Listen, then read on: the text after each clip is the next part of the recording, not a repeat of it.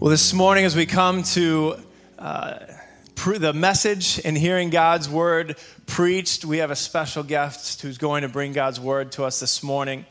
And if you've been here for any length of time, you may know Justin Joseph and his wife, Alyn, and their sons, Ethan and Noah. They've been a part of this church for a number of years. Ethan and Noah for less amount of years. But Justin and Alyn have been here for a number of years. And if you've heard Justin preach before, Justin's one of our deacons at this church. And Justin, for his work, studies communication and clear communication. But even more than being a clear communicator, God has gifted Justin with the ability to preach. There's something different between just being able to speak clearly and having the gift of being able to proclaim God's word. And Justin has that gift. So I know you're going to be blessed today, and I encourage you to open up your heart and open up your mind to what God has to say to you. So we've welcomed a lot of people to this stage this morning, but if you have one more in you, one more welcome, would you welcome Justin Joseph as he comes to preach this morning?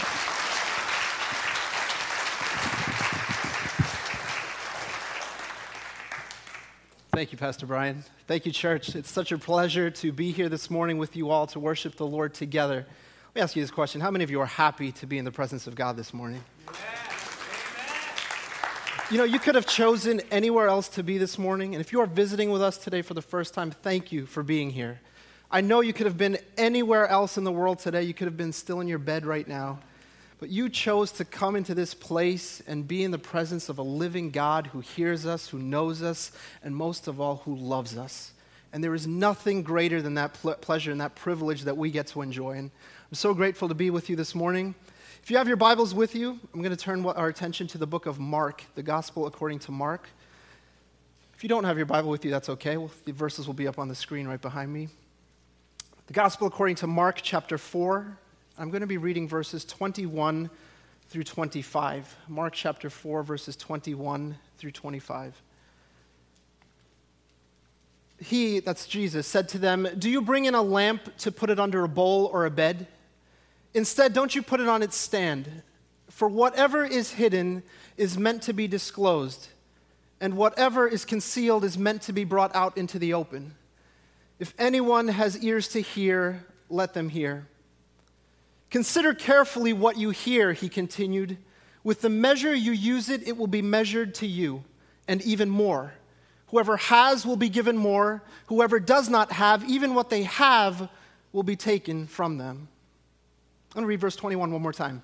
He said to them, "Do you bring in a lamp to put it under a bowl or a bed? Instead, don't you put it on its stand?" If you've heard me up here before, you know that I grew up in the state of New Jersey. I say it all the time. I don't know why I'm proud of it, but I say it all the time. You shouldn't be proud of it either. And where I grew up, there were about 20 miles from where I grew up, there was a park that was built. A park with a beautiful harbor around it. And about in the 1800s, a statue was erected in the middle of the park. You may have seen pictures of it before. It looks something like this. You have seen it before then. It's called the Statue of Liberty, or Ellis Island, for those of you who have never seen it before. The Statue of Liberty was just 20 miles from where I grew up. The funny thing is that people, millions of them, 4 million per year, travel from all over the world, thousands and thousands of miles, to come and see this statue in the middle of this park that was about 20 minutes from where I grew up. Thousands of miles to see this statue. I grew up 20 minutes from that statue. Do you know how many times I've been to the Statue of Liberty? 0. Yeah, you think it's a total waste, right? It is. How many of you have seen this site before? The public gardens in Boston, the Boston Common, the swan boats. I work in downtown Boston. For the last 6 years, I walk by these boats every single day, both going to work and coming back from work. Twice a day for 6 years. Count that. How many times is that? Don't need to know, but thousands of times I've walked by these boats, these contraptions that people stand in line to go on every single day. Do you know how many times I've been on the swan boats? 0. As you can tell, I live a very fulfilling life. But what I'm trying to tell you today, and many of you may have the same experience, you may go thousands of miles to go see amazing sights, but oftentimes take for granted what's right next to you. And the verse that we're learning about today has so much to do with this same topic. That we will go out of our way for other things, but for that which is so close to us, we take it for granted. And Jesus is talking to his disciples in this really, really personal and intimate setting. After he had been standing on a boat preaching to people that were thronged around him on the ocean side, on the seaside, he's preaching to them all day, talking to them about what Pastor Rick talked to us about last week, about the sower and the seeds, about how sometimes we cast seeds on good soil or thorny soil or rocky soil. Jesus had just preached this incredible message to thousands of people, but he spoke it in a parable. And then when he pulls his disciples, his closest followers together, he brings them together and he says to you, do you understand what I just said to them? And the disciples, some of them who are just rock stars in the world of faith and integrity, guys like Peter and doubters like Thomas and betrayers like Judas, they gather around Jesus and they say, Lord, we don't know what you're talking about. So at that moment, Jesus decides to explain to his disciples what is going on and what he's talking about. And what he shares is the verse that we read this morning. The verse that says, do you bring in a lamp to put it under a bowl or a bed? Instead, don't you put it on its stand? How many of you have heard this song? This little light of mine, I'm going to let it. There you go. It's a song that we've sung even from birth, a song about this very verse. This little light of mine, I'm going to let it shine. Hide it under a bushel. No, I'm going to let it shine. And oftentimes we think this verse is about, or this song is about me shining, me doing something great, me being wonderful, me being awesome, me being what I'm intended to be. But if you take a little bit of a step back and you look at what Jesus is actually saying to his disciples, if you take a little bit of context around what is happening, you start to realize it's so much more than what I can do or what you can do. It's about what Christ has already done in us. Do you bring in a lamp to put it under a bowl or a bed? Instead, don't you put it on its stand? It's about what you know is what ultimately Jesus is saying. It's about what you know ultimately leading to how you shine. A few weeks ago, my family and I, we were driving up to New Hampshire on beautiful Route 16. I was what you would call driving, but according to the state trooper that pulled me over, I was speeding, is what he said. I'm very bitter about this, so we won't get into that too much. He said that I was going too fast. He pulls me over. Vacation's ruined, obviously, but I'm pulled over on the side of the road. The police officer walks up. Steve, no offense to state troopers. I love them. But he pulls up next to the side of my car, asks me to roll down the window, and then he asks that question that there is never a good answer to, that question that I hate. Do you know how fast you are going? What's the right answer to that question? There is no good answer. If I say, yes, I know how fast I was going, I get a ticket. If I say, no, I don't know how fast I was going, I get a ticket plus the characteristic of being an imbecile, that I don't know what I was doing. But the police officer quickly let me know that I was going 74 in a 55. He said I was going too fast. And I, in my mind, were thinking of all these excuses that I could come up with, all these reasons why I should get out of this ticket. But ultimately, it came back to this one fact, and the reason I still have that ticket is because I am responsible for what I was supposed to know. I'm responsible for the fact that I should know that the speed limit posted was 55 on that road.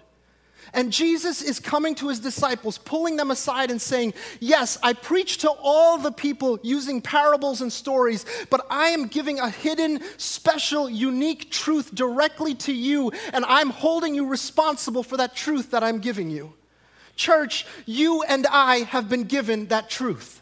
You and I have been given the most dynamic treasure in the history of this universe. In the history of mankind, you and I have been given the most special treasure that was ever given, and that treasure is found in Jesus Christ. That treasure that says that you know what the truth is. That verse that says you shall know the truth, and the truth shall what?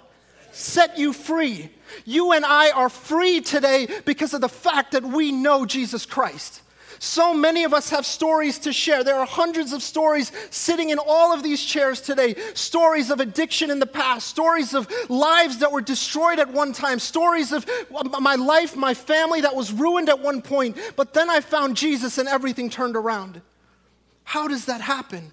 How does that actually happen? And Jesus pulls his disciples over and he says to them like this, I have given you a special truth. I have given you a special privilege to know me intimately, to know me personally. And as a result of that, I'm asking you to go out into the world and shine for all the world to see.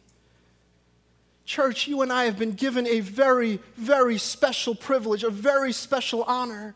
The problem with so many of us, and myself included, is that we come here on a Sunday and everything that is set up to look like a performance in some ways. We, in our minds, think that this is a performance, that I'm sitting in these seats, there's a stage up here, there are wonderful musicians and singers up here, there's a person preaching up here, therefore I am sitting here to be entertained or sitting here to be informed in some way.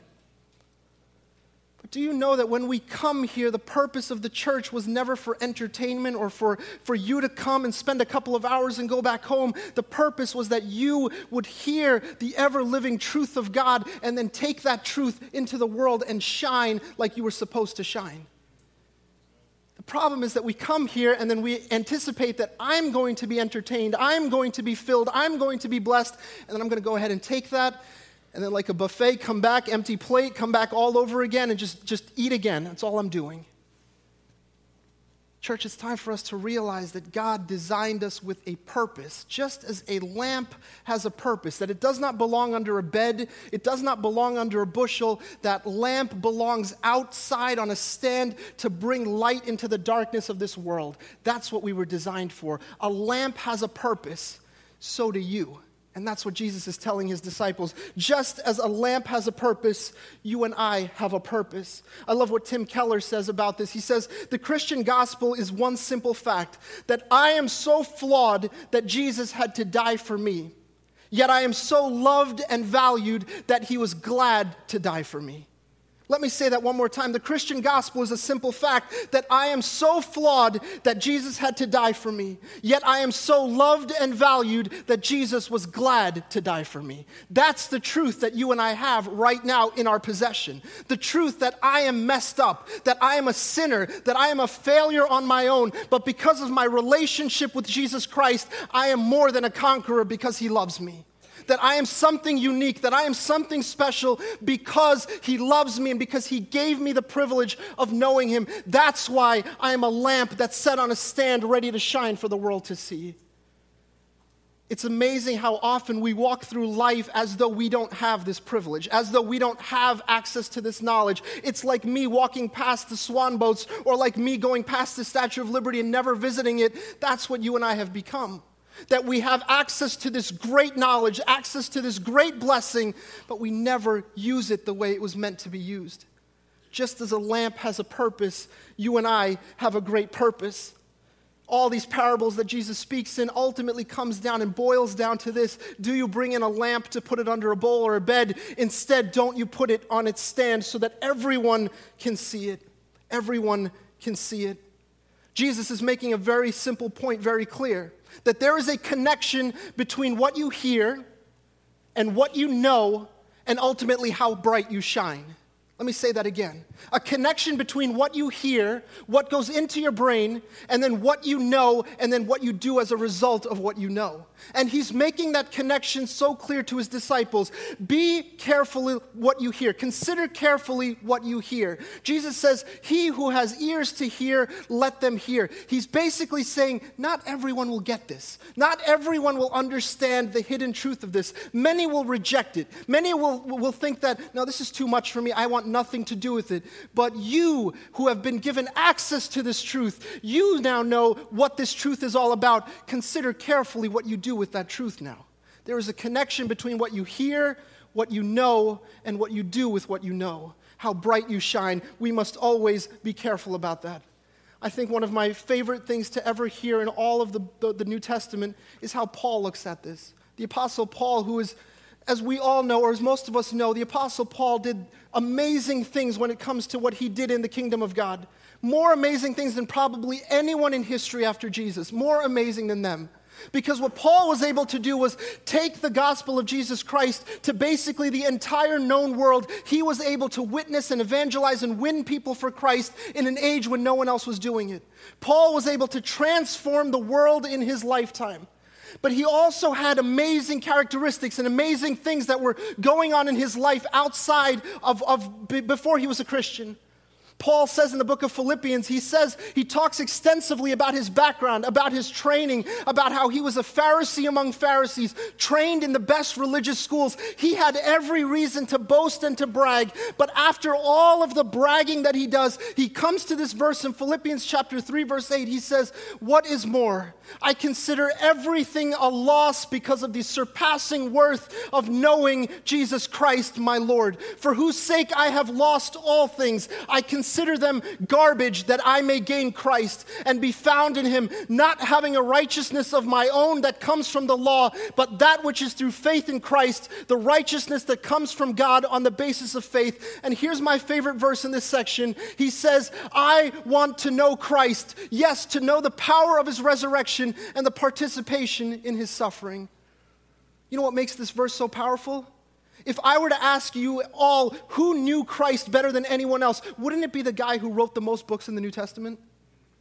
Wouldn't it be him? Isn't he more qualified than all of us? But yet, after all the things that he says, he comes down to verse 10 and says, "Of everything that I've accomplished, this I still want. I want to know Christ." So what does that say to us? I'm not Paul. I'm nowhere near Paul. I'm not in his universe.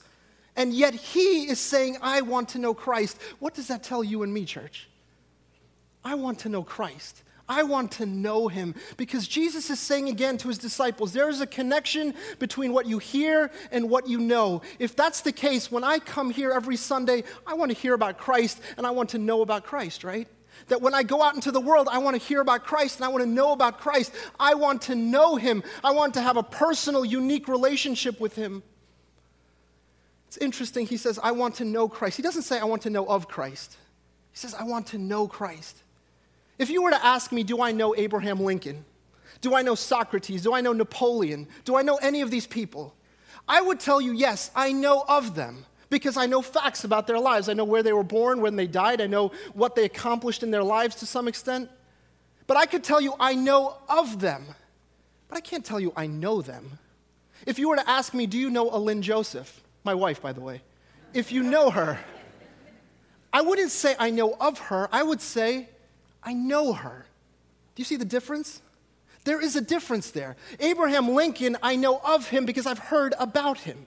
But my wife, I know her because I live with her. I enjoy her company. I spend time with her. I'm invested in her. She's invested in me. We've gone through the ecstasies, the joys, and the pains and the sufferings of life together in relationship. I've watched her give birth to 2 babies. Any father who's been in that birthing room knows once you're in that situation, you're pretty much bonded for life after that. There's certain things you can't unsee there. You are bonded for life. And that's my relationship with my wife. It's such a close, unique tie that we have with one another. We are joined together. She knows me, I know her. We're in a covenant relationship with one another. I know of Abraham Lincoln, but I know my wife. Paul is saying like this, I've known of Jesus, but I want to know Jesus. I want to know Christ. I want to have an intimate, deep, heartfelt relationship with him. I want to know him, and here's why, and here's how it connects back to the verse we read earlier today. I want to know Jesus for one simple reason, because I cannot shine for him unless I know him. I cannot be the lamp that he expects me to be unless I am ready to know him, to understand him. Because here's the truth. You cannot know the purpose of anything unless you know the purpose of the Creator who created that something. Isn't that the truth? You cannot know the purpose of anything unless you know the Creator and what his mind was thinking when he created that. And that's the simple truth to what we have been set on this earth to do. You and I have been placed here to shine like lamps on this earth. But unless you know the one who created the lamp, you won't really know how to shine for him. You and I have been set apart, unique, different, given access to information, know certain things, we know certain truths so that we can shine, and you and I are called to shine in this earth for the Lord. I cannot know the purpose unless I see it through the eyes of the Creator. The problem is so many of us look at life right now and we struggle through so many situations because we're constantly looking at the world through the eyes of creation and not through the eyes of the Creator. Does that make sense? We're looking at life through the eyes of creation, through our own eyes, rather than looking at it through God's perspective and what He is trying to say in this situation. Think about the struggles, think about the arguments and the debates that go on in this world, in this country, in our society right now. Arguments about what constitutes life, arguments about what constitutes marriage, arguments about what constitutes the family. These things are constantly being argued and debated, but all because we constantly look at all of them through the eyes of creation. This is how it best benefits me. This is how it best benefits my family, the people that I know, when we rarely ever look at it through the eyes of the Creator. What does He think about this? What's His view on this subject? He says, if you know me, you will know my heart. This is what our prayer should be, Mount Hope. Lord, let me know you in this year. Help me to know you, not just to know about you, but to have a deep, personal, intimate relationship with you. God, I want to know your heart. God, I want to know your desire for Burlington. I want to know your heart for Belmont. I want to know your heart for my family. I want to know your heart for all the people that I come in contact with every day. If I know that, then I can shine in front of every one of those groups. I first have to know you, Lord God. I have to know your heart. I have to know what you're saying. And the best part of all of this, and this is why it ultimately comes down to a matter of light and death, is because we can know Jesus. And if you are new here today, and if some of this stuff is over your head and not really making sense, it ultimately boils down to this. I can't know certain characters in certain books. I can't know Macbeth and Romeo and Juliet. I can't know Tom Sawyer and Huck Finn, and I can't know Harry Potter. I can't know them because they were designed in the minds of an author and put down in the pages of a book, and I can't know them because they're separated from the book to me. But church, I can know Jesus because He is written about in a book, but more than that, He's alive today and I can still know Him. Do you realize the difference there? I can't know those characters because they don't exist, but I can know my Lord Jesus because He's alive and exists today. There's an empty tomb in Israel somewhere that testifies to this fact that Jesus is alive, and because He's alive, I can know Him. I can know Him and I can shine for Him because He's alive, and that's the privilege that you and I have been given. We can have a relationship with Him today because He is alive, because He is living. A story is told of an African man who was once a Muslim who became a Christian. And this man was once asked by his Muslim friends, "Why would you ever leave our faith to become a Christian?" And the man says to them like this: it's like two roads were in a forest, and the road forked to one way and the other way. And when you come to the fork, you want to know which way to go. In front of one road, there's a dead man. In front of another road, there's a living man. Who would you ask? It's ultimately down to this simple point. Jesus is alive. Because He's alive, I can know Him. Case closed. That's it. I can know Him because He's alive. He's not just a character in a book. He's my Lord who lives in my heart. And that makes all the difference in the world. Church, you and I are given this ultimate privilege to be a lamp for Christ. We are given this ultimate joy and this honor because of the simple fact that He is not alive. He's not dead, but He is alive. And that's the privilege that we have. So there's this bushel that we put over the light all the time. This bushel that goes over the lamp that we prevent the lamp from shining. But what are we doing when that lamp is covered? How do we cover the lamp? It seems like an analogy, but how does it really happen? There are many ways that we put a bushel over the lamp that Christ has given us, over the truth that we know. And one of the biggest ways we do that is when our lives stop being about Christ and start being about ourselves. We sang it again today. Jesus be the center of it all. But every day, is that really how we live? Do we live as though Jesus is the center, or is my life, my priorities, my problems, my family, my issues, do those come to the forefront of everything that we do? One of the biggest bushels that we put over the lamp is selfishness. It's about me. But look at the culture we live in. We live in probably the most self-obsessed culture in the history of humanity. We have a word for taking a picture of yourself. Think about that. How self-obsessed are we? We have social media. We have media of all types that ultimately say, pay attention to me, pay attention to me, pay attention to me, look at me, look at me, look at me. But that's not what Jesus has for his church. And sometimes what's happened, it's crept into the church, crept into the lives of believers that we're so obsessed with ourselves, our families, our kingdoms, that we stop building the kingdom of the one who sent us with a purpose. We stop building his kingdom to build our own. That's why so many of us are falling into the trap of paying attention to myself. And it's not just out in the world, it's happening in the church. How many times do you turn on the television every day and there's a preacher up on TV saying, just name it and claim it, just blab it and grab it. It's all yours. Whatever you want is yours. Whatever house you want, whatever car you want, whatever life you want to live, you can do all those things because that's what Christ designed you for. I say no. No, that's not what Christ designed me for. I say Christ designed me to be the lamp that's set up on a hill that shines for him, not for myself. I'm not here to build my own kingdom. I'm here to build his kingdom. And I cannot do that if I'm focused on myself every single day. I love what Christ says in the book of John. It says, whoever believes in me does not believe in me only, but in the one who sent me. The one who looks at me is seeing the one who sent me. I have come into the world as a light so that no one who believes in me should stay in darkness. Jesus talks about light and darkness a lot. In fact, the verse that we read today is also mentioned in a different form in Matthew, Mark, Luke, and here in John as well in a certain way. All of these gospels keep pointing to this truth that Jesus knows this world is full of darkness, and what's the only way to combat darkness but with light? Because you know what? Darkness does not exist on its own. Darkness only exists when the people with light leave the room.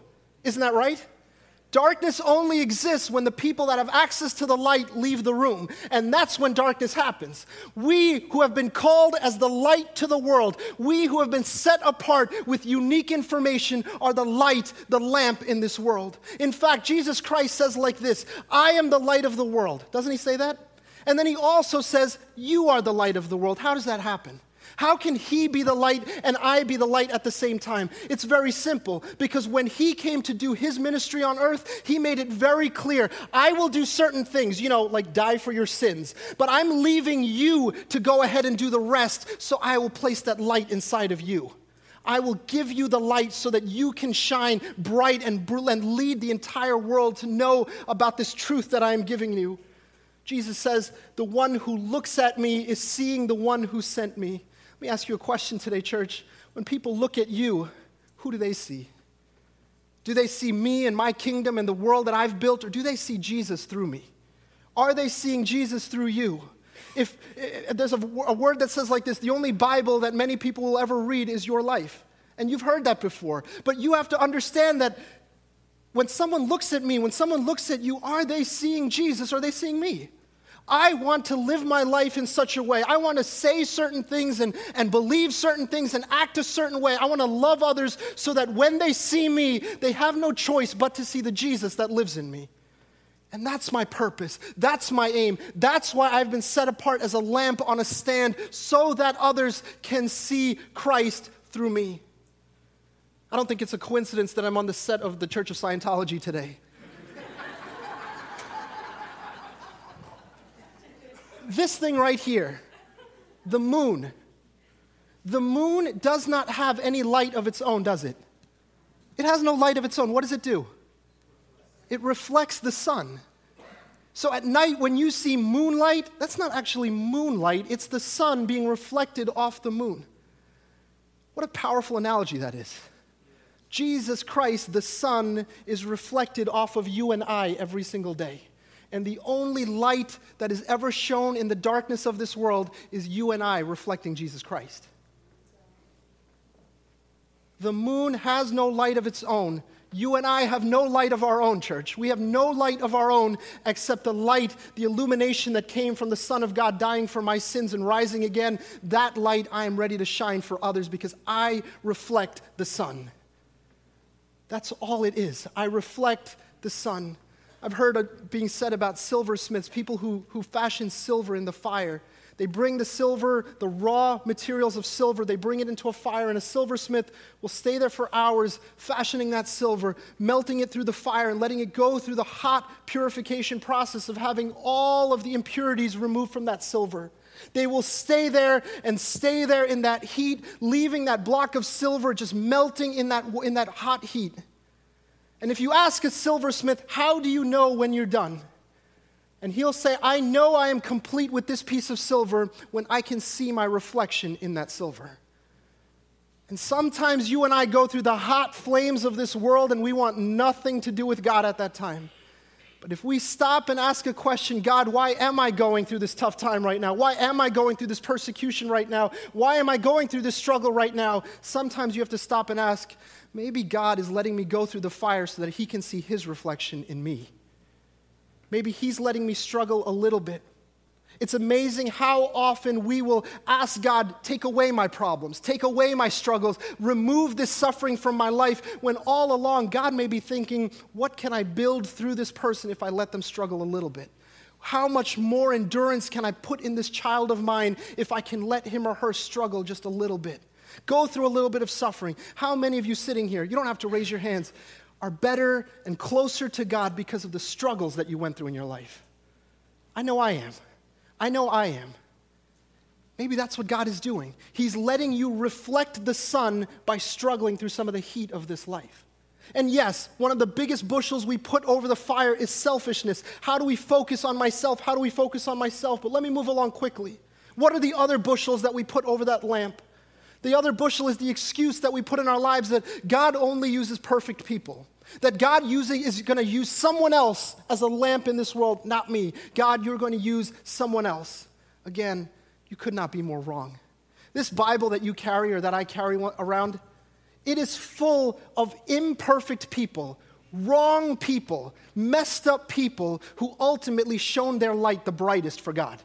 Because God is a God who uses your mess-ups so that you can shine even brighter for him. A God who uses all your failures, all your faults, all your issues and struggles, he uses those to reach people with those same issues and struggles.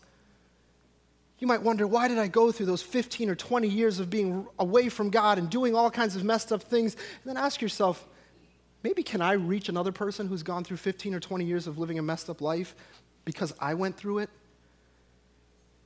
Ask yourself, why does God put me through what I went through? Because God does not use the perfect. Look at his disciples, the 12 ordinary men that Pastor Rick talked to us about a couple of weeks ago. Doubters like Thomas, betrayers like Judas, hot-headed guys like Peter. These are the guys that Jesus chose. None of them were perfect.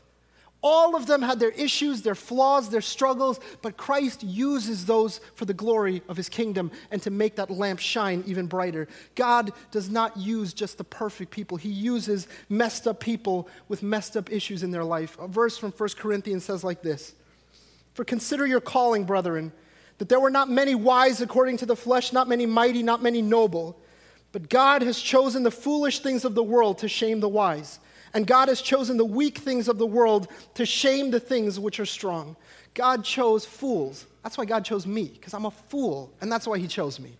God chose you and I because we are fools in this world. But then he said, you know what? I'm going to take the fools and put the most precious knowledge and the most precious treasure inside of them because they know what it's like to mess up. They know what it's like to fail. They will ultimately point back to the sun.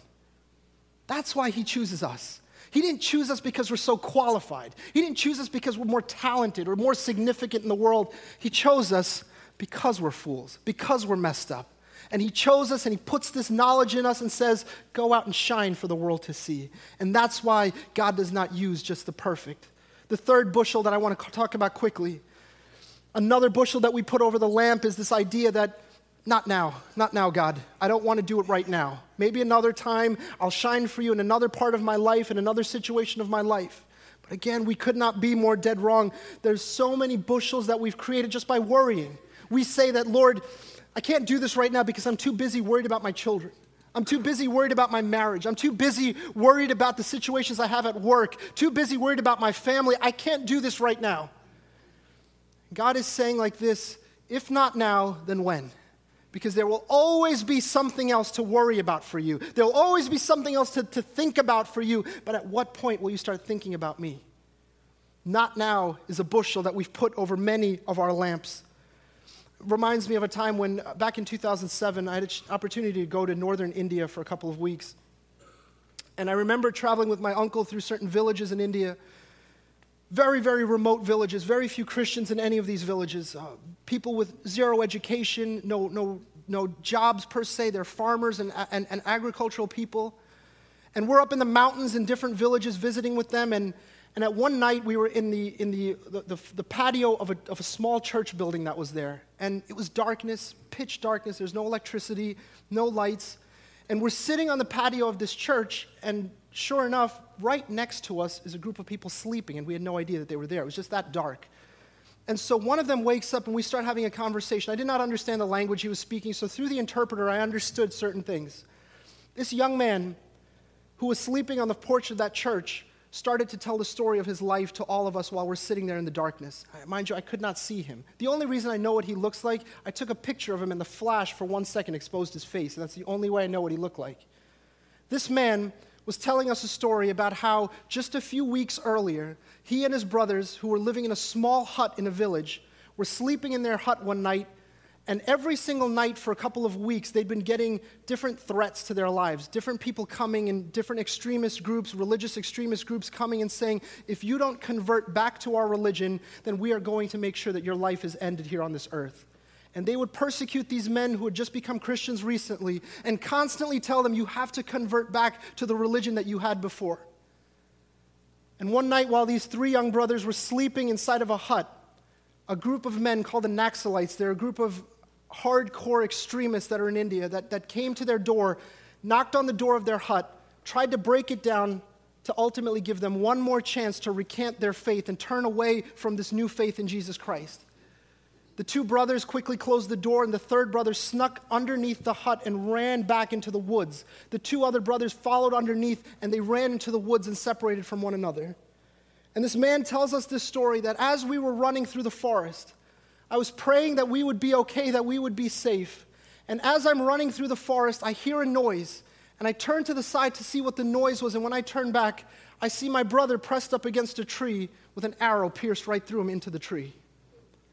And I quickly stop and I think, should I help my brother or should I keep running? This is a man who came to Christ just weeks earlier, and he says, should I help my brother or should I keep running? That's when I think, let me go find my other brother. Maybe together we can help. But I hear the footsteps of the men who are coming to kill me as well. And he runs into the forest. He tells us this story and he says, I never saw my brother that was killed. I've never seen my other brother since then as well. This young man hid under the hollowed out trunk of a tree for 3 days until all the men had passed through the forest and he knew he would be safe, and he ran. And that night that we saw him on the steps of that church, he was still running. He was hiding on the steps of a church so that he could get to the next place. And I kept wondering to myself, this man who had given up so much in his life for just a few weeks of knowing Christ, what made him do this? Why not just turn around and say, no, you know what? I don't want to be this Christian anymore. I'll go ahead and follow you guys. I'll help you guys kill other people. I'll do whatever it takes. Why didn't he do that? Because he understood the precious worth of the knowledge of Jesus Christ. He understood that knowing Christ is worth more than anything I can have in this world. So he decided that night, I will run, but I will not give up my faith in Jesus Christ. My life is worth a lot to me, but my knowledge of Jesus Christ is worth far more than anything I could have ever done. Church, you and I have come to this point in our lives where we wonder, what is it that Christ is calling us to do? What does he expect of us in this generation? And the question comes down to this: am I willing to die for the one who called me? Am I willing to suffer for the one who called me? Because the knowledge of Jesus Christ is worth more than my life itself, and that's what this man was saying. Sometimes I wonder, can I pray this prayer? Lord, can you give me struggles that only you can help me through so that I can trust you more? Let me say that again. Lord, can you give me some struggles that only you can help me through so that I know that I have to trust you more? It's a hard prayer to pray. Let me be honest, I can't pray it. It's tough for me to pray. I don't want struggles in my life. I want my life to be perfect. But this man who was running from the Naxalites, he was saying, it's okay because this life is temporary, but that knowledge that's been put in my heart, that's permanent. That's not going anywhere. I get to enjoy that for 10,000 years and 10,000 years after that and eternity after that. I get to enjoy this because even though my brother is dead, the Lord who saved him is still alive. And that's all that matters. Church, you and I have been given this ultimate knowledge. It's up to you and me. What are we going to do with that knowledge? We can put bushels over it. We can cover up the lamp, or we can start to live for Christ and start to shine as a lamp for Him. If any of you have ever been to the Great Wall of China, and I know some of you have, the Great Wall of China is this beautiful architectural genius of work where this wall has been built across much of China. 4,000 miles it stretches. Some places it's 30 feet high, it's 26 feet thick. The ancient Chinese built the wall in many different places so they could protect themselves from their enemies who would try to invade them. They built this giant wall, this impenetrable fortress that they built around. Do you know in the first 100 years of that wall being built, China was invaded 3 times, and that wall was breached 3 times. How did they breach the wall? 4,000 feet long, they didn't go around it. 30 feet high, they didn't go over it. 26 feet thick, they did not go through it. How did they breach that wall? I know you're all thinking right now, how did they do it? They bribed the guards. It was that simple. They bribed the guards and gave them money and walked right into China. What does that tell you? And it has so much to go back to what Jesus is saying to his disciples. It goes back to what Jesus ultimately says. He says, a lamp on a stand is meant to shine for the world to see. And what you hear is so important because what you hear influences what you know influences how bright you shine. But Jesus leaves us with one other verse in the middle of that. He says like this, to whom much has been given, much will be expected of them. With great power comes great responsibility. The guards of this wall had great responsibility, but how did they use it? You and I have been placed in God's camp, have been placed on this earth as lamps to shine for Him. My question to you, are we taking advantage of what we know? What are you doing with what you know? This precious, precious gift of the knowledge of Jesus Christ is in your heart. It's in my heart. What are we doing with what we know? The question to us all, what are you doing with what you know? Because with great power comes great responsibility. I'm going to move on quickly as time is running out. In that verse that we read before from the Apostle Paul, he says, I want to know Him and the power of His resurrection. I want to know Him and the power of His resurrection. I want to participate in the power of His resurrection. Today, there is a resurrection power available for you and I. And if you have never known Jesus Christ, if you've never had a relationship with Him, today is the day when you start to question, God, I'm tired of doing things my way. I don't want to do things my way anymore because it's only got me so far, but I want to start doing things your way because you created me with a purpose, and I will never be able to accomplish that purpose unless I know my Creator. And today is your chance, church. Today is the opportunity to experience that resurrection power, that life-giving power, that ability to really come up from where you are today, that power that only Christ can give you and I, because He defeated death. He overcame the grave. He conquered it. And because of that, you and I have access to resurrection power today. I'm going to invite the music team to come back up this morning. And as we sit in the presence of God today, there is a simple question that should be on your mind. What am I doing with what I know? What am I doing with the information that I've been presented with? Some of us today have gathered in desperate need of resurrection power. That you've been separated from your families and you've been separated from God. You've been separated from a lot of different things that were in your life. That there's this huge void in my life right now. And you've come here today and you're saying, God, unless you provide me with that resurrection power, I have no chance. You see, ultimately boiled down to this, what Jesus was saying to His disciples, what you hear is extremely important because it influences what you know. And what you know is so precious because it shows how bright you will shine for me. What will we do about that? There's a verse that goes on in the New Testament, a verse in 1 Corinthians, and it's a verse that talks specifically about this ability to shine. One of my favorite verses that Paul ever writes. In the book of 2 Corinthians, he writes this verse, and I think I could explain it, but I think Dr. Ravi Zacharias explains it so much better, so I'm just going to steal this straight from him. That when Paul is writing this verse in 2 Corinthians, he knows he's writing to three various groups, three very different audiences. There are the Hebrews that he's writing to, the people of God from way back, the Hebrews that he's writing to. He knows that the Hebrews focus on one thing and they focus the most on light. Lord, you are the light of my life. God, you are my light and my salvation. Light is so extremely important to the Hebrews. Paul also knows he's writing to the Greeks, and to the Greeks the most important thing was knowledge, wisdom. How can I build up myself and my people through the wisdom that I have? He also knew that he was speaking to the Romans of his day, and the Romans focused on glory. How can I focus on the glory of Rome to build up this kingdom that I have? He knew he was writing to these three different audiences. And then he writes one of these most epic, most powerful verses in all of the New Testament. He writes, "For it is the God who commanded light to shine out of darkness, who has shone in our hearts to give the light of the knowledge of the glory of God in the face of Jesus Christ."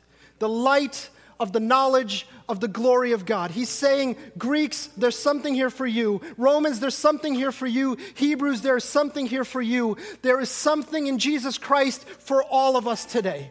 That in the midst of the darkness of my life and your life, Jesus Christ shined the most bright light that we could ever imagine. And because of that, I can have a life, I can have a future, I have a purpose because Jesus did something he never had to do. This morning, with every head bowed and every eye closed in this place today, the question to us, church, what are we doing with what we know? Are we the lamp that is placed under a bushel? Not now, Lord God, not now. The lamp that's placed under the bushel, Lord, I'm not ready to do anything for you at this moment. This is about me. I don't really want to serve you. Oh God, use perfect people. Are we the lamp under the bushel? Or are we here today to say that, Lord, I am ready to shine for you in a new and more powerful way? And it starts when you say, Lord, I want to know you. We might do something a little different today. I'm going to ask our elders and our pastors to come up to the front one more time. And if anyone here today has this desire to be prayed for, to say, Lord, I want to know you. Maybe it's your first time saying that. And if it is, please have a conversation with one of our elders or pastors or find me after the service. If today you are making that decision for the first time, saying, Lord, I want to know you. I'm tired of running my life my way. And please come on up and we'd be happy to pray with you. Or maybe you are here saying, I've made that decision before. But when I look at my life, I realize too often I live for myself. Too often I run after my own kingdom. Lord, I want to know you so that I can build your kingdom. If you want to say that today, then please come up for prayer as well. This altar will remain open as we worship this morning. And as we spend this time in worship, let's think about this. God, I've been running this race. I've been living this life. But at some point, Lord God, I want to run for you. I want to live the way you desire me to live. Because here's the secret of it all, church. Here's what it ultimately boils down to. So many religious leaders have come and gone. They've come and said that do this and you'll make it to heaven, or do this and you'll find paradise. They've given you their advice. But here's the bigger secret. They are all still in a grave somewhere. But the Lord Jesus Christ, who let the light of the glory of the knowledge of Jesus Christ shine in our hearts, he is alive today. And that's the biggest difference. I can know him because he's living. This altar will remain open. If you need prayer, please come up to the front. And let's ask the Lord to shine his light in us and help us to reflect him. God bless you.